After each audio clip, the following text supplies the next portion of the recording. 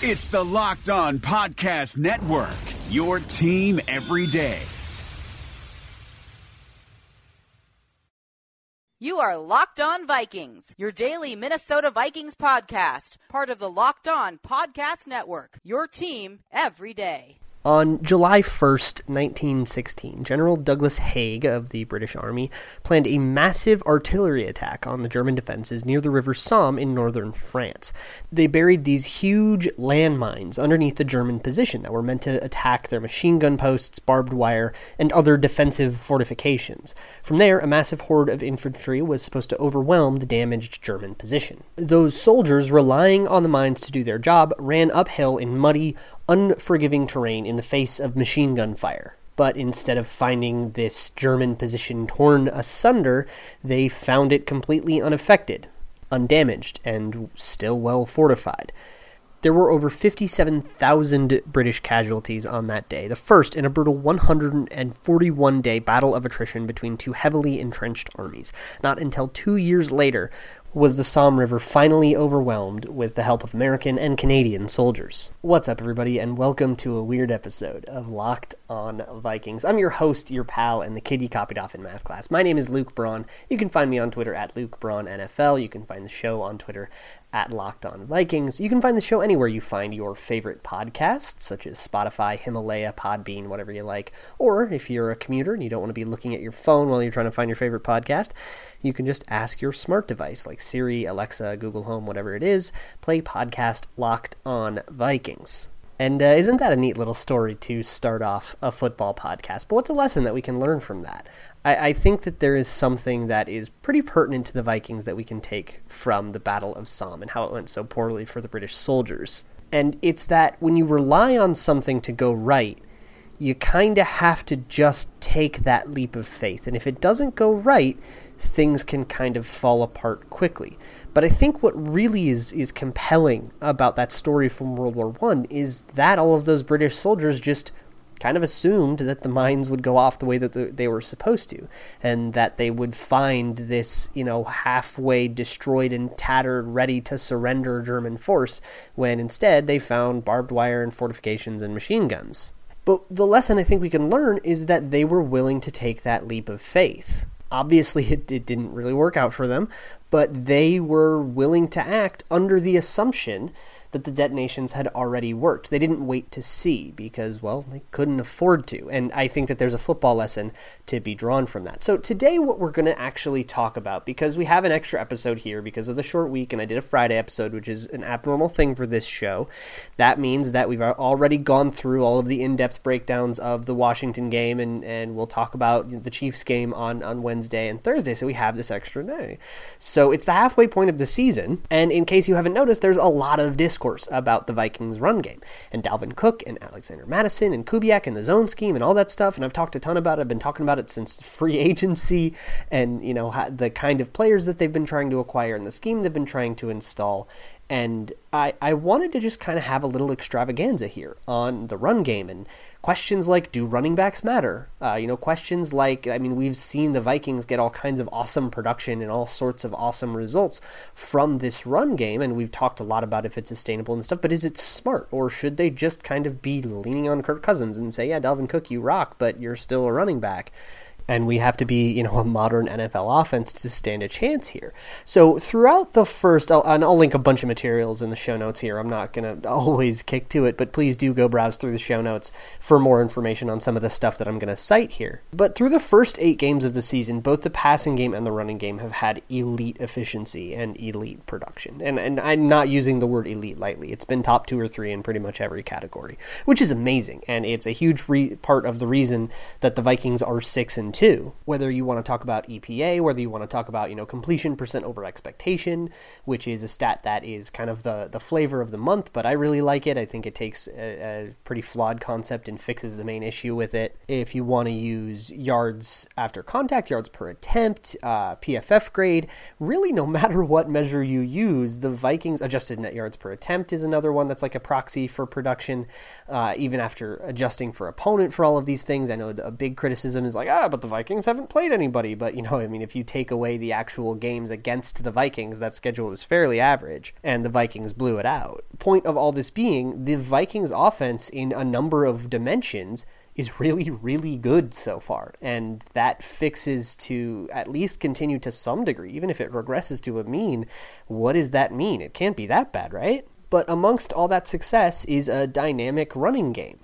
And I think the debate that I want to get into is that important? Is that helping the pass game, or is the pass game just good, and this is just a coincidence? There's a lot of jokes that go around on the internet highway with regard to running backs and, running backs not mattering, and, roasting the Giants for taking Saquon Barkley second overall, and roasting the Seahawks for running as much as they do and taking a running back first overall that's not even starting for them, which even if you are a run game truther, that's just hilarious. But you might not be familiar with all that, so let's go over some of the actual arguments that are made about the running game and running backs and what you should invest in it and how you should call plays on game day and all the analytics, and then I'll talk a little bit about my opinions on this with regard specifically to the Vikings. But first, Peloton has a limited time offer for you. Get $100 off of accessories when you purchase the Peloton bike and get a great cardio workout at home. Go to onepeloton.com and use promo code LOCKED to get started. I also want to talk to you a little bit about gambling, of course. So as I was recording this, Monday Night Football between the Dolphins and Steelers was just wrapping up, and I happened to have a small, reasonable wager on the under in that game. The over-under was 42.5. And so when there was a turnover, it was, I think, 14-17, or no, 14-24. And then there was a turnover giving the Steelers the ball in Dolphins territory. And I was sweating a game that I would otherwise not care about at all. Because if you do a little mental arithmetic, it meant that a touchdown would be I lose and a field goal would mean I win, but I need no more points. It turned out that there were only 41 points in the game and my under hit just barely, but boy was I sweating that one out. And I had a whole bunch more fun watching that game than I ever would have if I didn't put a bet on it. So hey, why don't you try the same thing? Go to mybookie.ag right now. It's the #1 online sportsbook out there, and with great reason. They are fast, they are responsive, their website is awesome and easy to navigate. And hey, if you sign up and enter promo code Locked On, they will double your first deposit. It's free gambling money, just my gift to you. So head on to mybookie.ag right now and get started. Hi, this is David Locke, the CEO of the Locked On Podcast Network. In this crazy, unprecedented, and unnerving time, I know we're all living our lives a little differently. I thought we had some of our sponsors over the time that might be able to help you out. So we've reached out to them to get you specific offers. Postmates is giving our listeners $100 of free delivery credit for their first 7 days. Start your free deliveries, download the Postmates app, and use the promo code LOCKEDONNBA. Anxiety, stress, need something to calm yourself down? The Calm app is available for you. 40% off to our listeners at calm.com/LockedOnNBA. Stuck at home, want fitness? Echelon Fit has been a sponsor of ours, and you can go to echelonfit.com/LONBA. And if you're looking to add some new knowledge and get a little smarter in your free time, Masterclass, or at least your time at home, masterclass.com/PER is offering 15% off. If you missed any of those, go to lockedonpodcast.com/offers. That's lockedonpodcast.com/offers. Thank you very much for tuning in to Locked On Podcast Network. We hope to be here for you to give you a relief and respite from all the other news. And thanks very much. Be safe and practice your social distancing. Okay, so let's get started. And where I want to start is with the crux of the, you should pass more often than you run argument. And the conclusion here isn't that you should never run the ball. None of the analytics nerds think that, even though you may be led to believe that by the way that they write their articles and send off their tweets and the kind of snark that they give you. None of them believe that you should never run the ball, obviously, because that would create such a mismatch and defenses would eventually start keying on you and shut you down. The take, instead, and I think this is still plenty extreme, is that every single team in the NFL runs the ball more than it should. And the foundation of this argument is a lot more simple than you may believe. It's that passing plays get more yards on average. I mean, think about even the worst quarterbacks get a yards per attempt of 6.5? What running game gets 6.5 yards per carry? And you may think to yourself, well, yeah, because in short yardage situations, running games will get, 2 yards. And you should use the running game in those 2-yard situations, but those 2 yards are going to drag down the average. And you might actually be right there. And that's why you can use something like EPA to adjust for all that. So what is EPA? I cite EPA all the time on this, and I do think it's important for me to just kind of go over what it is every once in a while for new listeners or for a refresher. But essentially all EPA is, and DVOA, and a lot of the stats that I tend to cite on here, is a way of assigning value to every single play, and then you can tally that up and compare between between teams and divisions and so on and so forth. And the method is pretty simple, I guess. Basically, you just take every down, distance, and field position combination. So, 2nd and 4 from the 35, 1st and 10 from midfield, 1st and 10 from the 25. And you look historically at how often teams score and how much they score. And you average all of that out from those particular positions. So how often does a team get into, 3rd and 4 from their own 40, and how often do they get a field goal, and how often do they get a touchdown, and average that out, and you can get the expected points that you have in that situation. And then you compare that to whatever you have on the next play, right? On 4th and 2 from your own 35 or whatever it is, teams probably don't score from that position very often. So it might even have a negative EPA because you are punting to the other team, and now they're going to go down and score. And so from there, you can add a play. You have expected points EP, and then the A is added. So you can kind of go play to play and see how much in expected points is added.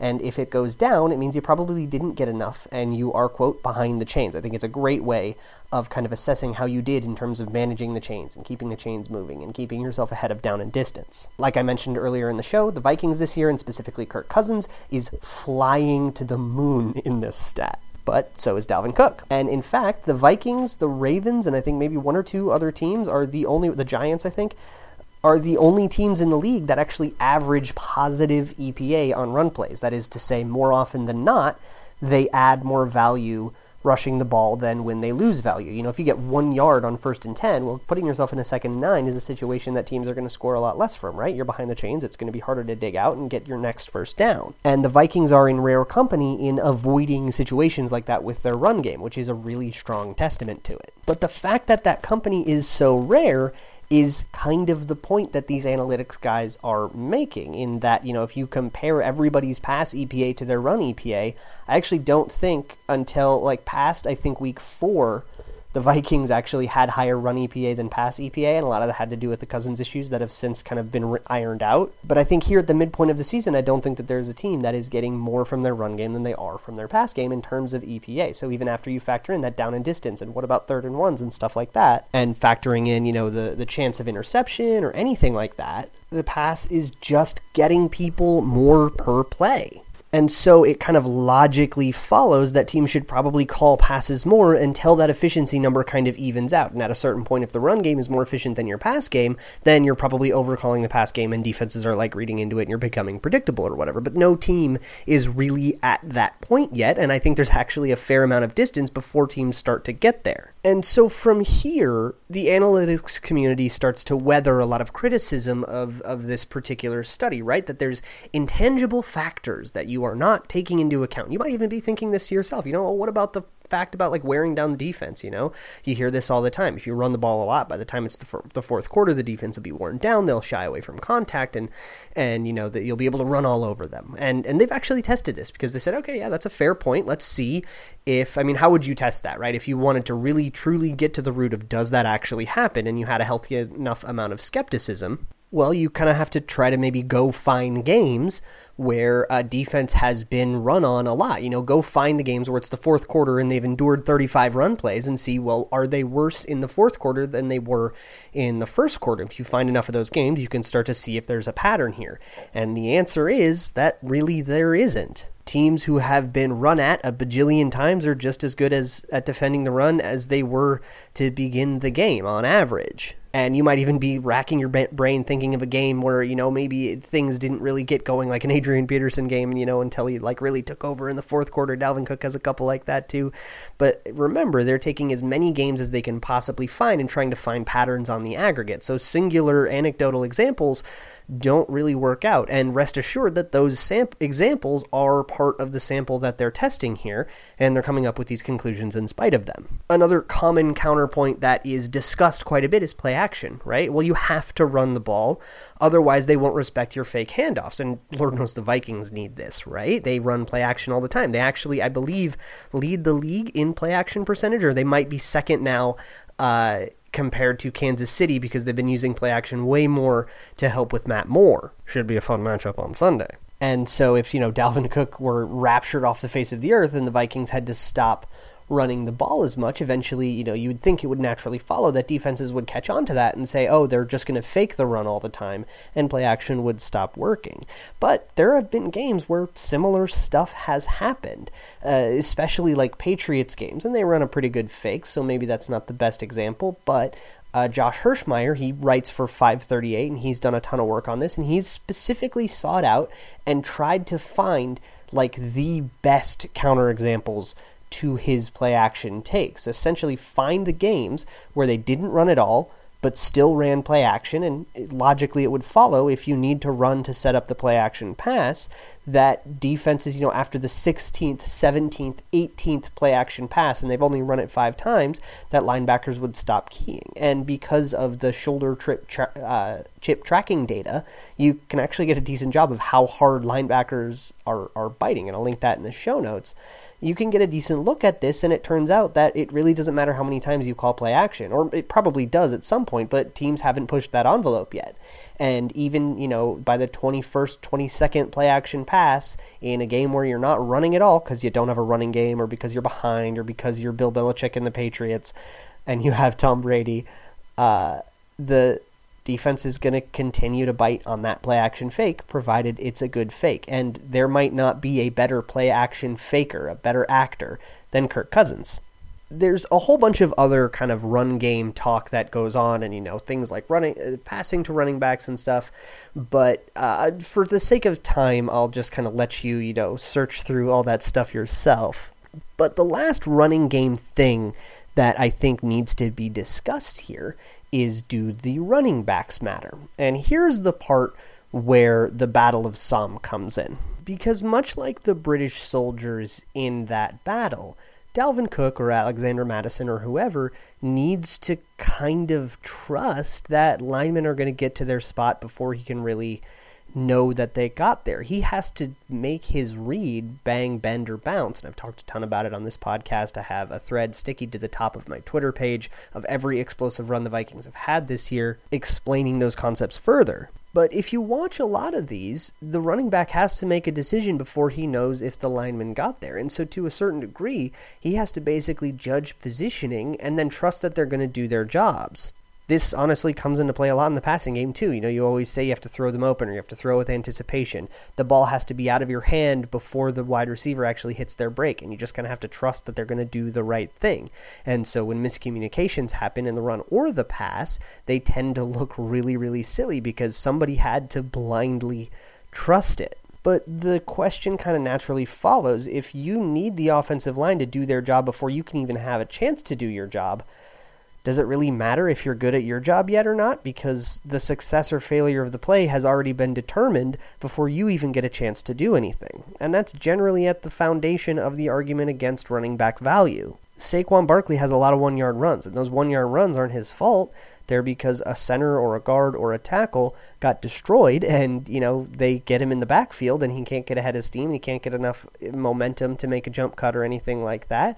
We watched it for 10 years with Adrian Peterson in the famine feast. He would have all kinds of 1-yard runs, and it didn't matter that he was Adrian Peterson. Anthony Herrera was more important to that play. Eric Eager at PFF has specifically been working on a wins above replacement model. This might be a stat you're familiar with if you're a baseball fan, but wins above replacement is essentially you establish what is quote-unquote replacement level, which is like the bottom quartile of players. Essentially, if you got a rando off the street, how would they perform? Or like a guy from someone's practice squad or something like that. And then you measure how the player you're looking at did above or below that level. And the usefulness of this is you can actually kind of establish between certain positions, what is the wins above replacement on average of a good left tackle versus a bad left tackle, or a good center versus a bad center, or a good running back versus a bad running back. And essentially the conclusion that he came away with was that every position on the offensive line had more impact on the win than running backs did. And that might be a completely insane conclusion to you, and with good reason, right? Well, he's the running back. He's the guy with the ball. How can that guy not matter? But it's what I talked about earlier, because the offensive line has to hit their blocks before the running back even gets a chance to matter. And even when they do matter, a lot of times the most high leverage yards have already been bought by the offensive line's performance. You can even look at some of the Dalvin Cook runs from this year. Cook doesn't actually make somebody miss until he's already 15 yards down the field. The first down has already been had, and at that point it's just field position, and raw field position is worth a lot less than, yards within the down and distance matrix. And, that makes sense, right? The fresh set of downs is worth something, and once you've already gotten it, everything else is a little bit of just gravy, and it's just field position. It's like the difference between a 10-yard punt return and a 15-yard punt return. That 5 yards is kind of whatever. So there's a ton more research that has actually gone into the running game, and I wish I had time to get into it all, but what I really want to do is spend the rest of the show talking about how I actually interpret those takes and those general, aggregate conclusions, which I think are very well supportive and very persuasive, and how they align with what the Vikings are doing, which kind of flies in the face of a lot of that. So that's all coming up in just a moment. So I shouldn't really have to convince you that the Vikings are really, really good at running the ball. And by the way, here in the midpoint of the season, decent time to kind of take a step back and appreciate how much further we are along than where we were at this point last year with no Tony Sperano and, let's be honest, an offensive coordinator who did not know how to coordinate a run game. Pretty cool stuff. And I think a big reason for it is that blind trust, that leap of faith that the British soldiers in 1916 took is the same kind of faith that the Vikings players and teammates are putting in each other. And I know that sounds really cheesy, but it also has a really big effect on the timing of things. You look at a lot of those plays. I actually just finished breaking down the explosive runs from the Thursday night game. And if you remember that 3rd and 19 conversion that Alexander Mattison had where he bounced off of Troy Apke, I think it was. If you just look at the timing of the blocks on that play, all the linemen don't really have a lot of time in their blocks except for Bradbury, who just buries somebody. But otherwise, you see Madison kind of passing defenders at the exact moment that linemen are meeting those defenders. And what that means is that Madison is trusting that those linemen are going to get in the right position and set those blocks and create those positive engagements.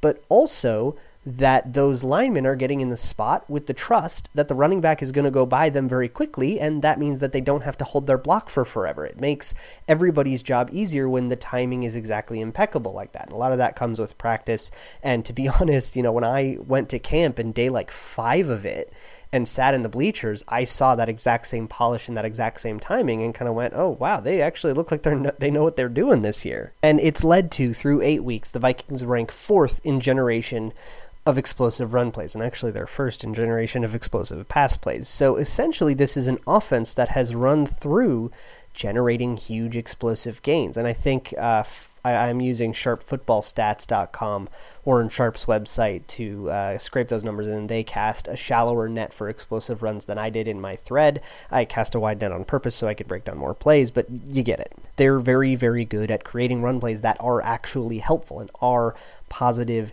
EPA. Remember, most teams aren't good at this. Most teams, on average, leave themselves in a worse scoring position than when they started if they run the ball, especially on early downs like first and second down. You see a lot of offensive coordinators getting criticism for this.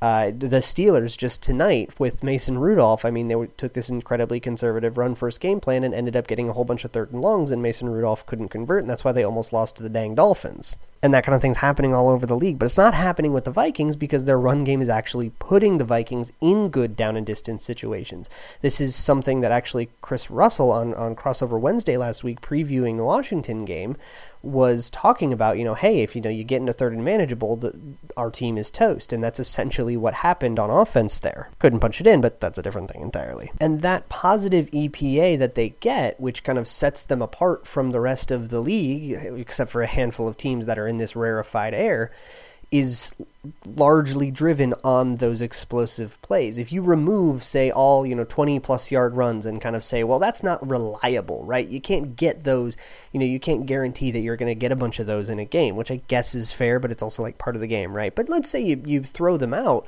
well, yeah, then the Vikings would actually be very, ill-advised to run all the time because you're kind of left with all just the marginal gains and a whole bunch of 1-yarders. But it's pretty unwise to do that because they've had 39 runs this year of 15 yards or more. That's 15% of all of their rushing plays. That means when you run, you do have a reasonable chance at breaking off a big one. That's roughly every sixth run. And that's a number that's actually held pretty steady over the course of the season, something that I can actually feel pretty confident projecting forward that they're going to be able to keep up the explosive runs at about that rate. Of course, unless defenses like totally commit to stopping it, in which case they'll get gashed exactly like the Lions did. And Philly, I think they got hurt real bad on that. But the analytical case isn't really that that's what happens, mostly because defenses and defenders are trained from, pee-wee football in fourth grade to key on particular run tells and stuff, and it's just instinctual muscle memory that would take years to iron out of them, and coaches don't even really want to do that in the first place,